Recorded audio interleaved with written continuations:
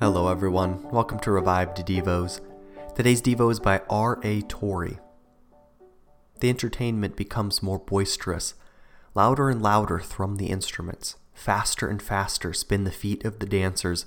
Swifter and swifter fly jokes and repartee. Suddenly, a hush like death fans upon the banqueting hall. One of the revelers, lifting his eyes to the wall, sees the fingers of a man's hand writing.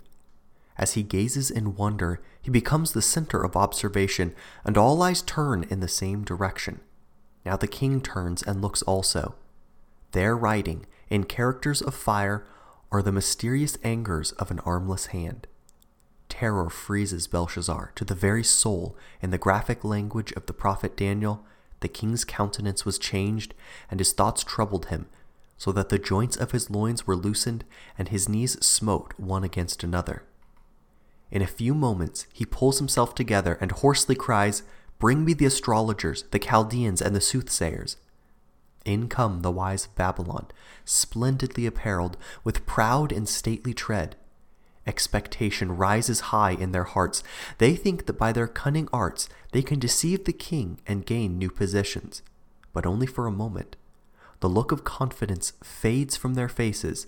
The writing is beyond their art. Again, terror lays hold on Belshazzar. Again, his countenance was changed in him. The queen mother hears the confusion. She walks in with stately tread and tries to reassure her royal son. "O king, live forever. Do not let your thoughts trouble you, nor let your countenance be changed. There is a man in your kingdom in whom is the spirit of the holy gods." And she proceeds to sing the praises of Daniel. Let Daniel be called, and he will show the interpretation. Daniel is summoned. Belshazzar turns to him and says, "O Daniel, I have heard of you, that the spirit of the gods is in you, and that light and understanding and excellent wisdom is found in you. And I have heard of you that you can make interpretations and dissolve doubts.